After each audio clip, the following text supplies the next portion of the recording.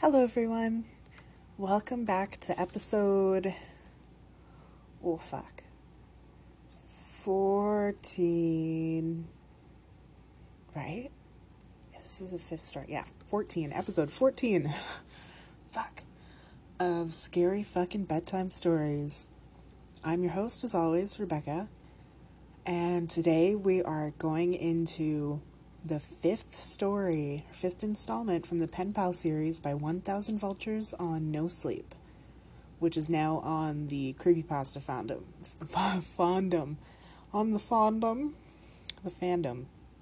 Fandom.com. Oh god.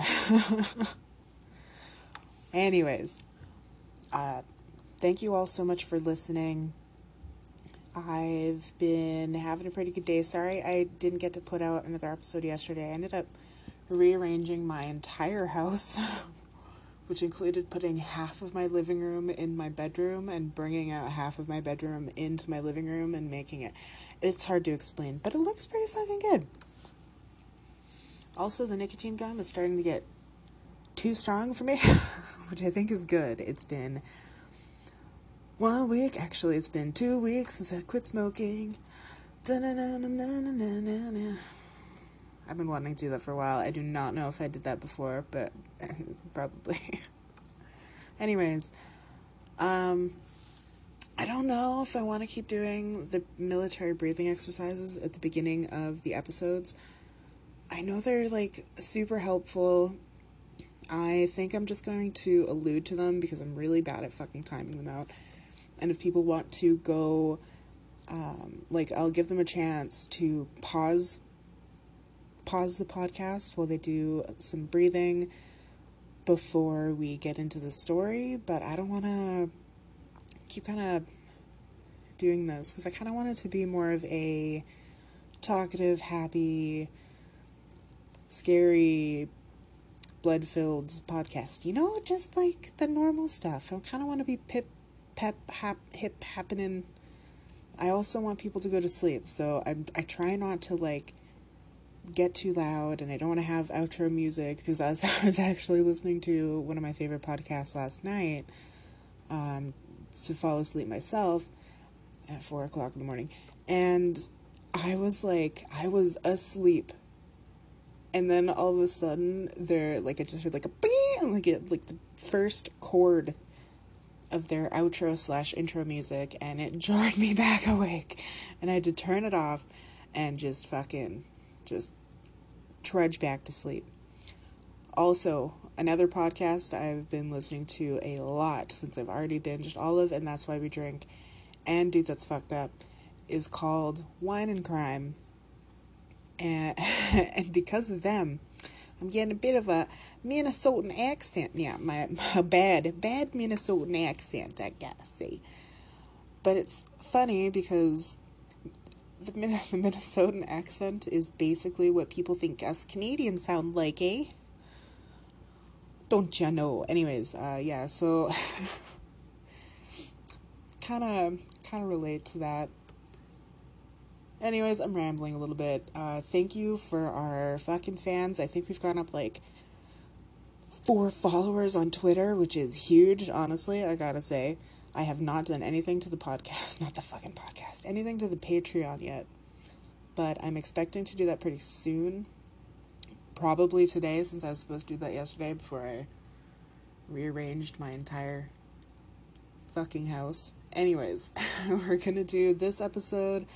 I'm going to work on the Patreon, and then I can get to anything else that I want to do today, but I need to get this shit done.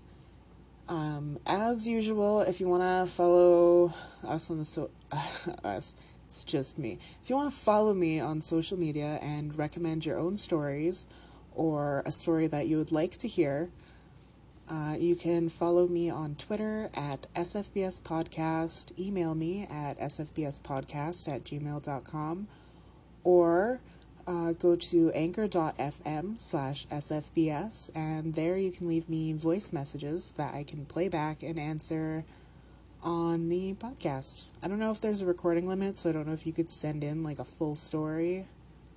But fuck, if someone wants to try, I mean, let me know. I will be very interested in that there. I really gotta get rid of this Minnesotan accent. Anyways, pip poppin' hip happening today. It's been a good time. I really need to get rid of this accent. Anyways, we're going to be reading screens now. I will let anyone who is going to say, it's going to calm down a little bit here. To, the pace will slow down as we actually get into the story. So I'm going to give you the opportunity to pause now to do some military breathing exercises. It's just coming back. I swear to God, this Minnesota accent is going to be the fucking bane of my existence. But anyway, I'm going to begin the story. So pause now, do the military breathing exercises, or whatever your favorite relaxation technique before bed is. Go listen to another episode, preferably the last one if you want to learn what the military breathing exercises are. But I just want, because I keep making them longer and longer, but I also just want to be able to get into the story and talk about my day. As fucking cynical and narcissistic as that sounds. That is, I don't know, just don't judge me. Yeah, as you can see, I'm in a weird mood today. I completely apologize. If you'd like to follow along with the story, read ahead, leave some comments, what have you, you can find the link to the story down in the description of this episode, as always. They are all 6 parts or all 6 stories from this kind of series are all on one page, so it will be a bit of scrolling. But nevertheless, let's get into Screens, the 5th installment. I've intentionally withheld some details from a lot of my stories. I've let my hopes concerning the way things might influence my evaluation of the way they actually are.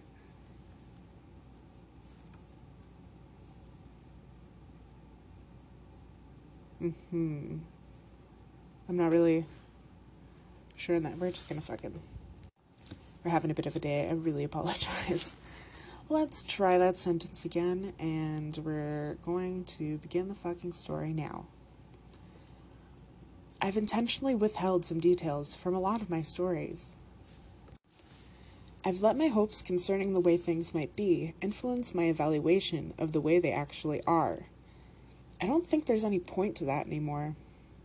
At the end of the summer between kindergarten and 1st grade, I caught the stomach flu.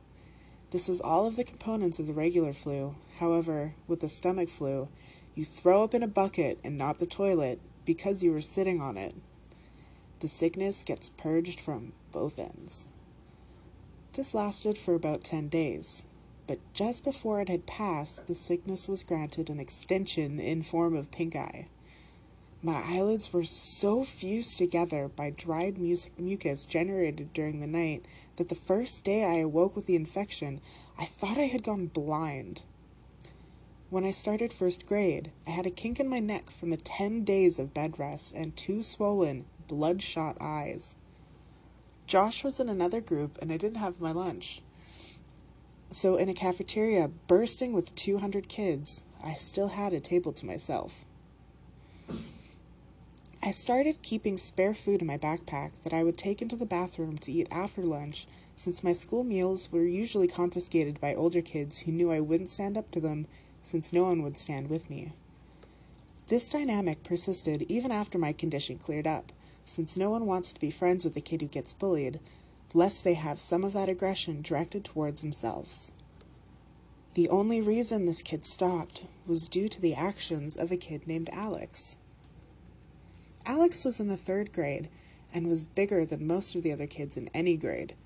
Around the 3rd week of school, he started sitting with me at lunch, and this put an immediate end to the shortage of my food supply. He was nice enough, but he seemed kind of slow. We never really talked at length, except for when I finally decided to ask why he had been sitting with me. He had a crush on Josh's sister, Veronica. Veronica was in 4th grade and was probably the prettiest girl in the school. Even as a 6-year-old who fully endorsed the notion that girls were disgusting, I still knew how pretty Veronica was. When she was in 3rd grade, Josh told me 2 boys had actually gotten into a physical fight which erupted out of an argument concerning the significance of the messages she had written in their yearbooks. One of the boys eventually hit the other in the forehead with the corner of the yearbook, and the wound required stitches to close. While not one of those 2 boys, Alex wanted her to like him and confessed that he knew Josh and I were best friends. I gathered that he had hoped I would convey his ostensibly philanthropic deed to Veronica, and that she would presumably be so moved by his selflessness that she'd had to take an interest in him. If I told her he would continue to sit with me for as long as I needed him to. Because this was during the time when Josh mostly stayed at my house, building the raft and navigating tributary with me, I didn't have the chance to bring it up to Veronica because I simply didn't see her. I told Josh about it, and he made fun of Alex, but said that he would tell his sister since I wanted him to. I doubted that he would. Josh was annoyed that people seemed to be so taken with his sister. I remember him calling her an ugly cow. I never said anything to Josh, but I remember wanting to say, even then, that she was pretty and one day would be beautiful. I was right. When I was 15, I was seeing a movie at a place my friends and I had come to call the Dirt Theater. It was probably nice at some point, but time and neglect had weathered away the place severely. This theater had movable tables and chairs on a level floor, so when the theater was full, there were very few places you could sit to see the whole screen. The theater was still open, I imagine, for 3 reasons. It was cheap to see a movie there. They showed a different cult movie twice a month at midnight, and they sold beer to underage kids during the midnight showings. I went for the first 2, and that night they were showing Scanners by David Cronenberg for $1. My friends and I were sitting in the very back. I wanted to sit closer to the front for a better view, but Ryan had driven us, so I relented. A couple minutes before the movie started, a group of girls walked in.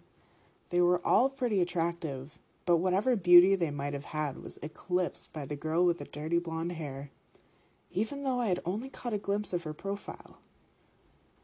As she turned to move to her seat, I caught a full view of her face, which gave me the feeling of butterflies in my stomach. It was Veronica. I hadn't seen her in a long time. Josh and I saw progressively less of one another after we snuck out to my old house that night when we were 10. And usually, when I'd visit him, she'd be out with friends. While everyone stared at the screen, I stared at Veronica, only looking away when the feeling that I was being a creep overcame me. But that feeling would quickly subside and my eyes would return to her. She really was beautiful, just like I had thought she'd been when I was a kid. When the credits started to roll, my friends got up and left.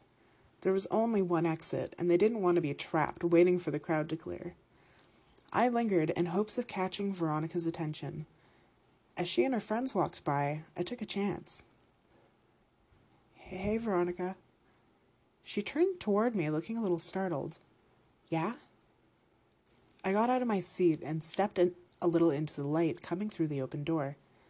It's me, Josh's old friend from way back. How have you been? Oh my God, hey, it's been so long. She motioned to her friends that she'd be out in a second. Yeah, a few years at least. Not since the last time I stayed over with Josh. How is he, anyway? Oh, that's right. I remember all your guys' games. Do you still play Ninja Turtles with your friends? She laughed a little, and I blushed. No, I'm not a kid anymore. Me and my friends play X-Men now. I was really hoping she'd laugh. She did. You're so cute. Do you come to these movies every time? I was still reeling from what she said. Does she really think I'm cute? Did she just mean I was funny? Does she think I'm attractive? I suddenly realized that she'd asked me a question, and my mind grasped for what it was. Yeah, I said much too loudly. Yeah, I try to anyway. What about you? I come every now and then. My boyfriend didn't like these movies, but we just broke up, so I plan on coming from now on. I was trying to be casual, but failed. Oh, well, that's cool. Not that you guys broke up, it just meant that you'd be able to come more often. She laughed again. I tried to recover. So are you coming after the week after next? They're supposed to show the Day of the Dead. It's really cool. Yeah, I'll be here. She smiled, and I was about to suggest that maybe we could sit together when she quickly closed the space between us and hugged me. It was really good to see you, she said with her arms around me. I was trying to think of what to say when I realized the biggest problem was that I had forgotten how to talk. Luckily, Ryan, who I could hear approaching from the hallway, came in and spoke for me. Dude, you know the movies are over, right? Let's get the fuck out of... Oh, yeah! Veronica let go and said that she'd see me next time. She was played out of the room by the porn music Ryan was making with his mouth. I was furious, but it dissipated as soon as I heard Veronica laughing in the lobby. Day of the Dead couldn't come soon enough. Ryan's family was going out of town, so he wouldn't be able to drive us, and the other friends I was with that night didn't have cars. A couple of days before the movie, I asked my mom if she could take me. She responded almost immediately by denying my request. But I persisted, and she picked up on the desperation in my voice. She asked why I wanted to go so badly since I had seen the movie before, and I hesitated before saying that I was hoping to see a girl there. She smiled and asked playfully if she knew the girl, and I reluctantly told her it was Veronica. The smile disappeared from her face, and she coldly said, "No." I decided that I would call Veronica to see if she could pick me up. I had no idea if she still lived at home, but it was worth a try. But then I realized that Josh might answer. I hadn't talked to him in almost 3 years, and if he answered, I obviously couldn't ask to talk to his sister. I felt guilty for calling to speak with Veronica and not Josh, but I dismissed that feeling quickly. Josh hadn't called me in years either. I picked up the phone and dialed the number that was still embedded in my muscle memory from having dialed it so often all those years ago. It rang several times before someone picked up. It wasn't Josh. I felt a mixture of both relief and disappointment. I realized in that second that I really missed Josh. I would call after this weekend and talk to him, but this was my only chance to see if Veronica could or would take me, so I asked for her. The person told me I had dialed the wrong number. I repeated the number back to her, and she confirmed. She said they must have changed their number, and I agreed. I apologized for the disturbance and hung up. I was suddenly and intensely sad now because I couldn't contact Josh even if I wanted to. I felt terrible for having been afraid that he might answer the phone. He had been my very best friend. I realized that the only way I could be put back in touch with him would be through Veronica. So now, not that I needed one, I had another reason to see her. I told my mom the day before the movie that I was no longer concerned with going, but was hoping she could drop me off at my friend Chris's house. She relented and dropped me off that Saturday a couple of hours before the movie. My plan was to walk from his house to the theater since he only lived about a half-mile away. They went to church early on Sundays so his parents would go to sleep early Saturday night, and Chris was fine with not coming with me since he had planned on chatting with this girl he met online. He said that the walk back to his house would be even lonelier after she laughed in my face when I tried to kiss her, and I told him not to electrocute himself when he tried to have sex with his computer. I left his house at 11:15. I tried to pace myself so I'd get there just a little before the movie. I was going by myself, and so I didn't want to just hang around there waiting. On the way to the theater, I figured that if Veronica showed up at all, it would be too lucky for us to arrive at the same time. So I debated whether I should wait outside or just go in. Both had their pros and cons. As I was grappling with these concerns, I noticed that the steady stream of streaking car lights that had been overtaking me had been replaced by a single, constant spotlight that refused to pass. The road wasn't illuminated by streetlights, so I was walking on the grass with the road about 2 feet to my left. I stepped a little more to my right and craned my neck over my left shoulder to see what was behind me. A car had stopped about 10 feet behind me. All I could see were the violently bright headlights that were cutting through the otherwise Stygian surroundings. I thought that it might be one of Chris's parents. Maybe they had come to check in on us and seen that I was gone. It wouldn't have taken much pressing for Chris to confess. I took one step toward the car, and it broke its pause and started driving toward me at a slow pace. It passed me, and I saw that it wasn't Chris's parents' car, or any car that I recognized for that matter. I tried to see the driver, but it was too dark, and my pupils had shrunk when faced with the blinding lights from the car just moments before. They adjusted enough so that I could see a tremendous crack in the back window of the car as it drove away. I didn't think much of the whole affair. Some people find it fun to scare other people. I'd often hide around corners and jump out at my mom, after all. I timed it right and got there about 10 minutes before the movie. I had decided to wait outside until around 11:57, since that would give me some time to find her inside if she was already seated. As I was considering the possibility that she might not show, I saw her. She was alone, and she was beautiful. I waved to her and walked to close the distance. She smiled and asked if my friends were already inside. I said that they weren't and realized that this must seem like I was trying to make this a date. She didn't seem bothered by that, nor was she bothered when I handed her the ticket I had already bought. She looked at me quizzically, and I said, "Don't worry, I'm rich."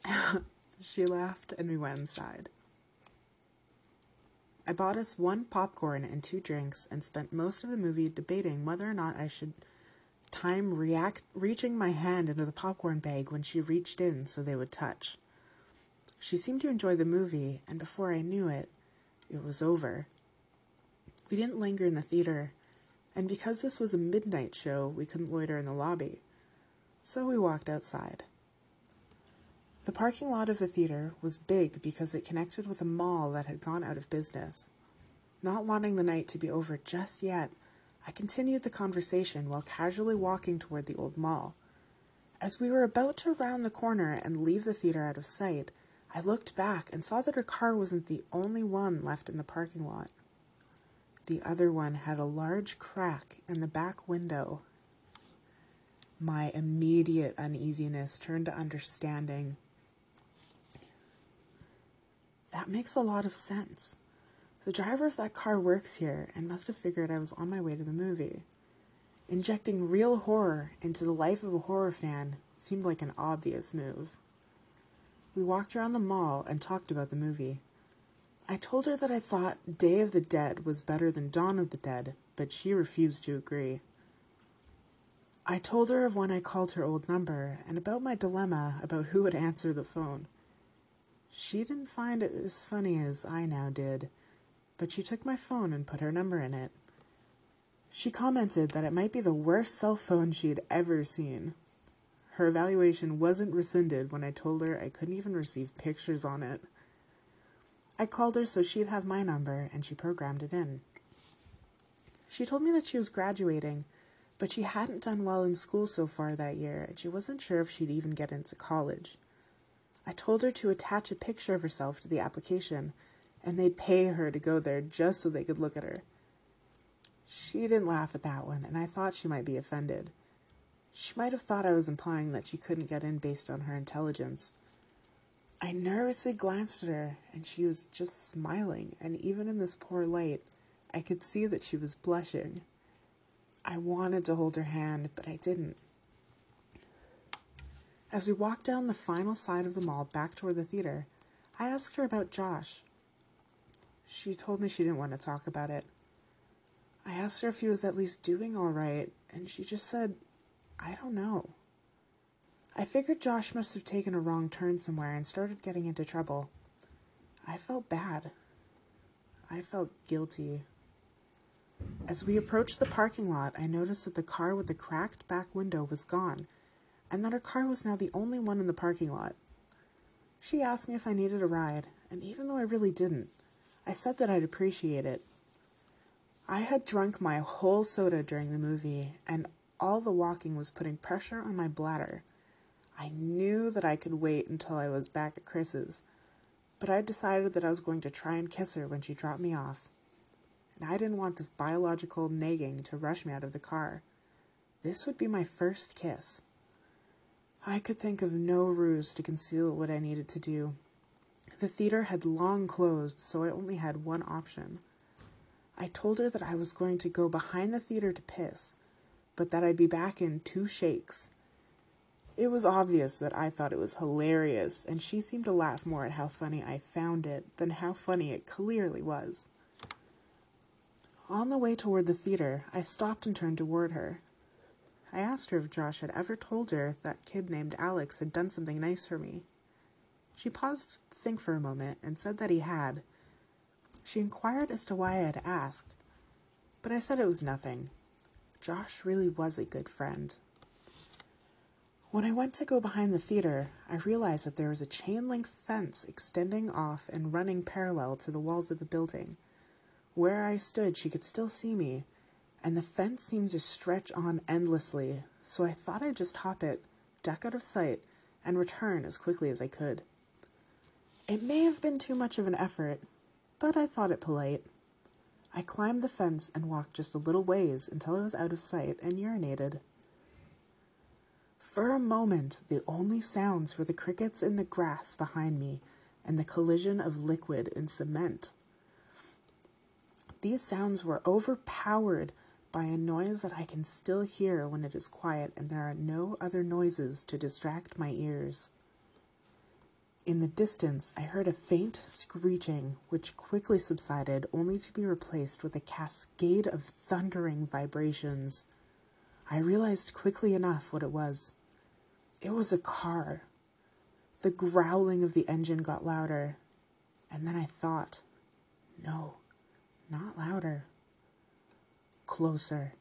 As soon as I realized this, I started back toward the fence, but before I could get very far at all, I hear a brief, truncated scream, and the roar of the engine terminated in a deafening thud. I started running, but after only 2 or 3 steps, I was tripped by a loose piece of stone and fell hard and fast into the concrete, my head striking the corner of the chair as I fell. I was dazed for maybe 30 seconds, but the renewed rumbling of the engine drew my senses back, and my equilibrium was restored by adrenaline. I redoubled my efforts. I was worried that whoever had crashed the car might harass Veronica.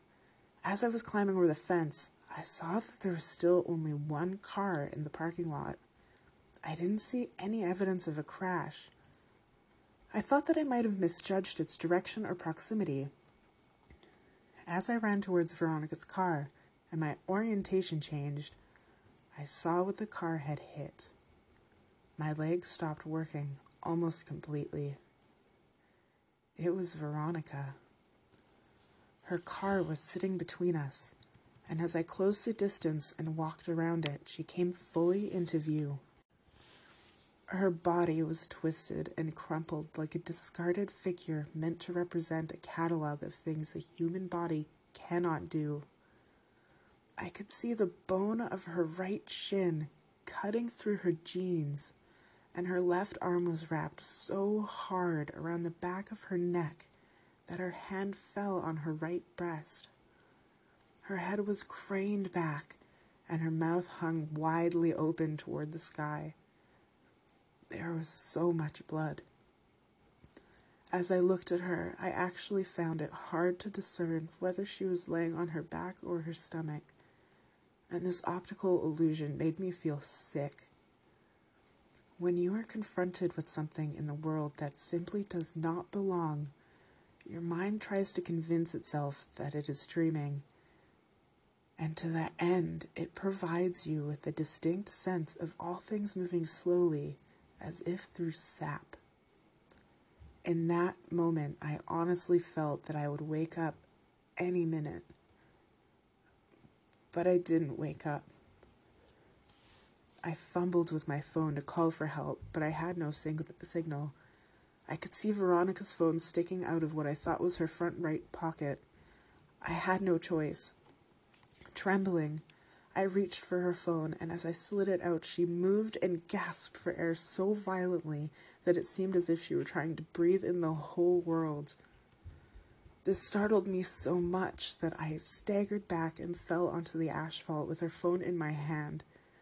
She was trying to adjust her body to get into its natural position, but with every spasm and jerk, I could hear the cracking and grinding of her bones. Without thinking, I scrambled over to her and put my face over hers and just said, "Veronica, don't move. Don't move, okay? Just stay still. Don't move, Veronica. Please just don't move."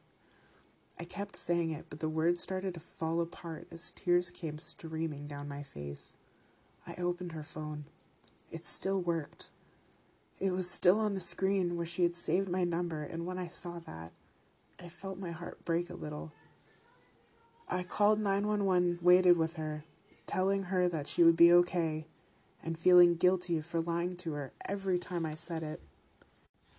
When the sound of sirens tore through the air, she seemed to become more alert. She had remained conscious since I found her, but now more of the light was coming back into her eyes.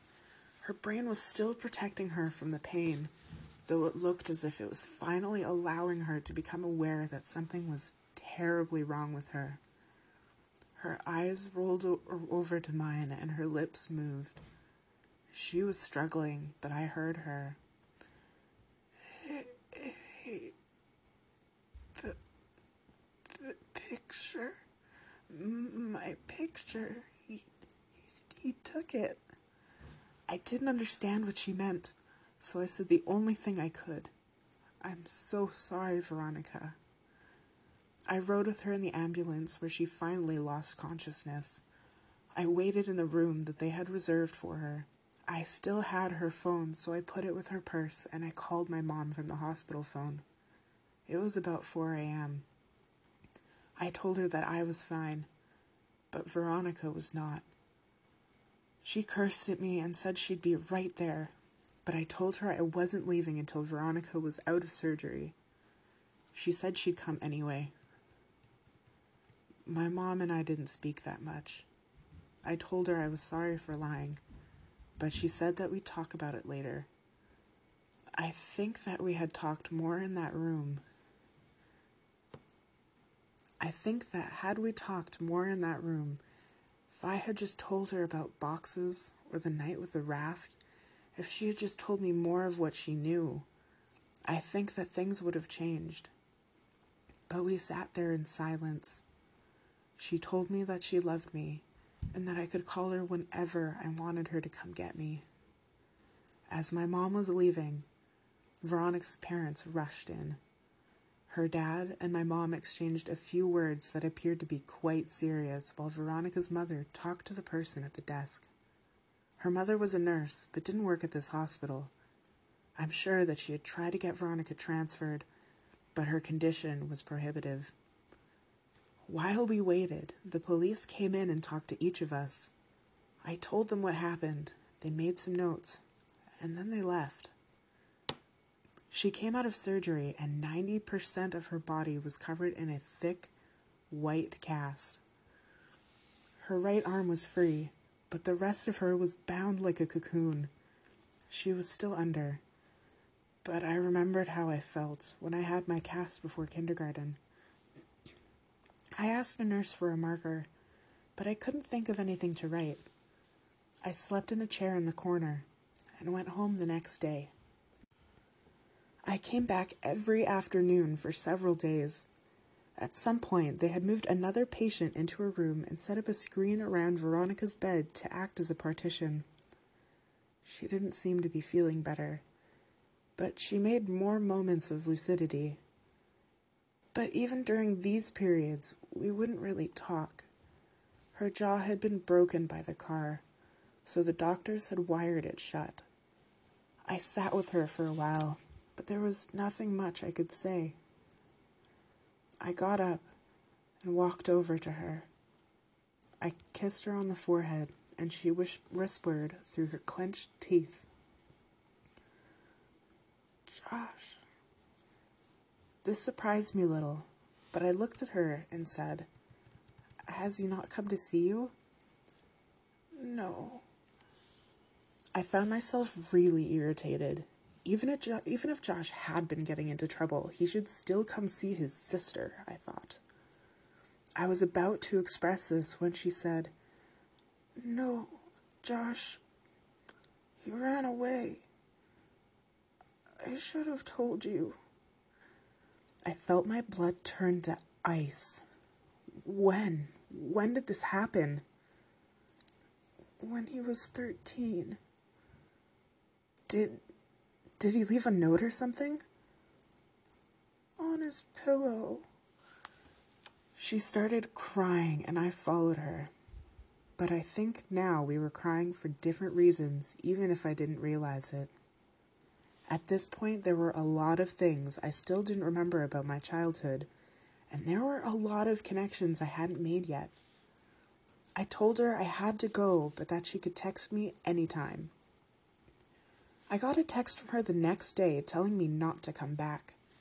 I asked why, and she said she didn't want me to see her like that again.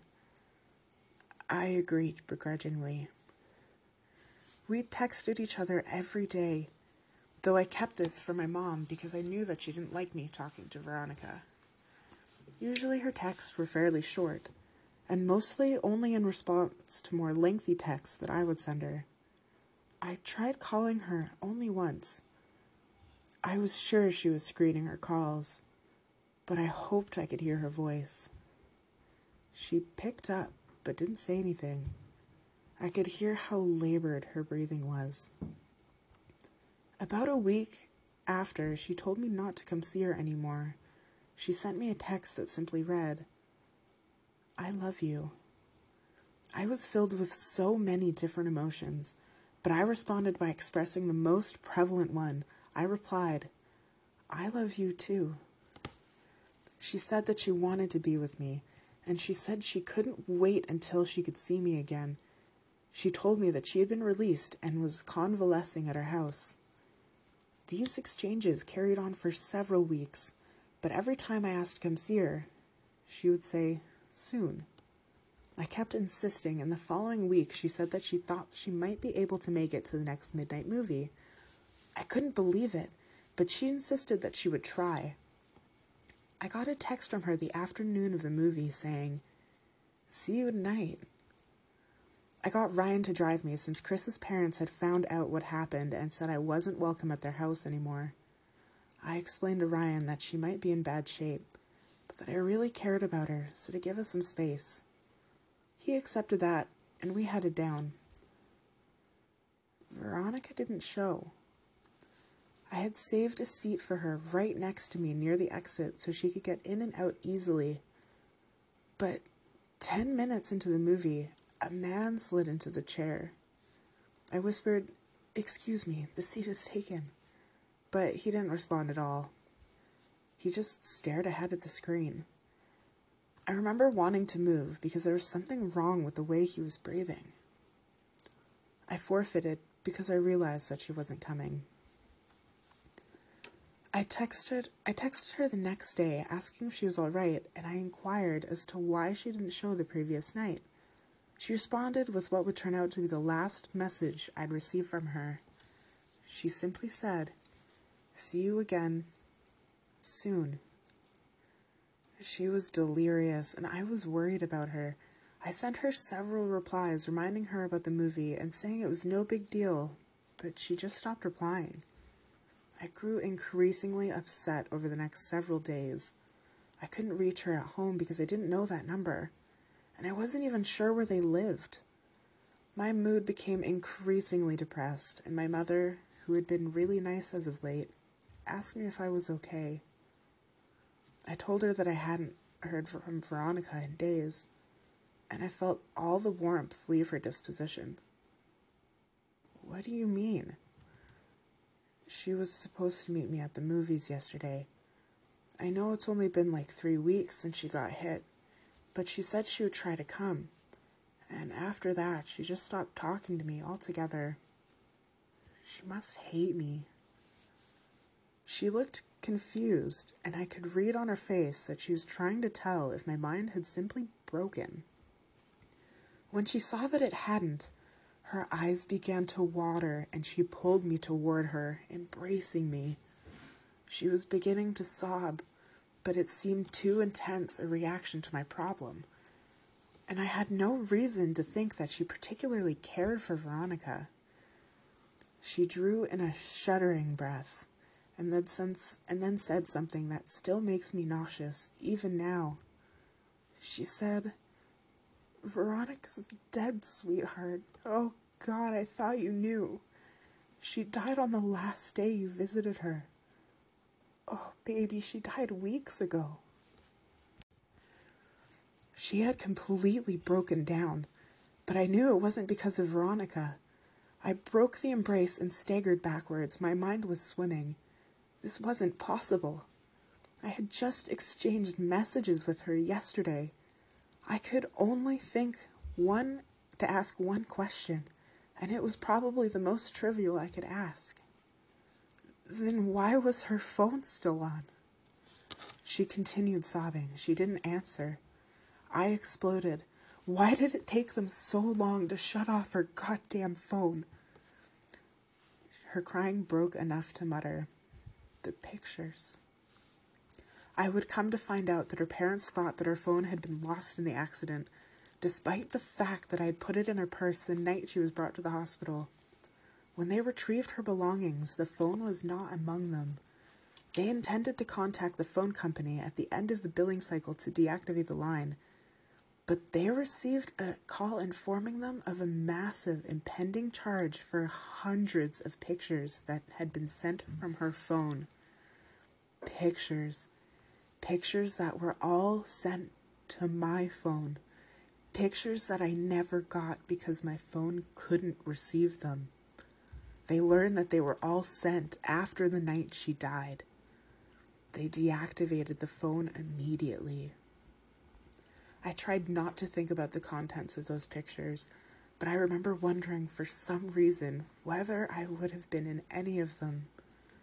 My mouth went dry, and I felt the painful sting of despair as I thought of the last message I received from her phone. See you again. Soon. And that is the end of Part 5, Screens, by 1000Vultures from the Penpal series on r/nosleep originally and on the creepypastafandom.com. Links in the description. Even though I've heard this story so many times, all of the stories fuck me up, but this one fucks me up really hard. Really hard. I can't wait to read your next week's story. Holy shit.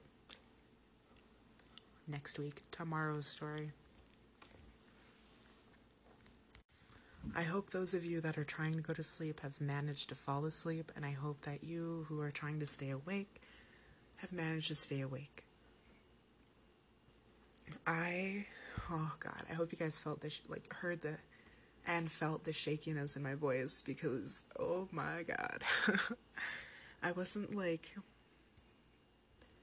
don't know, I was getting kind of emotional because the story's it just fucks me up so much. Anyways, I love you all so much. It is a nice February 5th today, so it will be put out today on February 5th. In my time zone, at least. I don't know what time it is in Australia, but I think it's tomorrow. So in that case, it'll be out on the 6th. But it is also the 6th there right now, so anyways. thank you all for listening. I will be back again tomorrow with the last, final installment of this story. I have chills running down my fucking spine constantly through, like, the last half of this. The last half. As soon as I remembered what the fuck was going on. As soon as that car... What a fucking story. Masterpiece. Anyways, thank you, everybody. I will read to you tomorrow. Keep it fucking spooky, guys.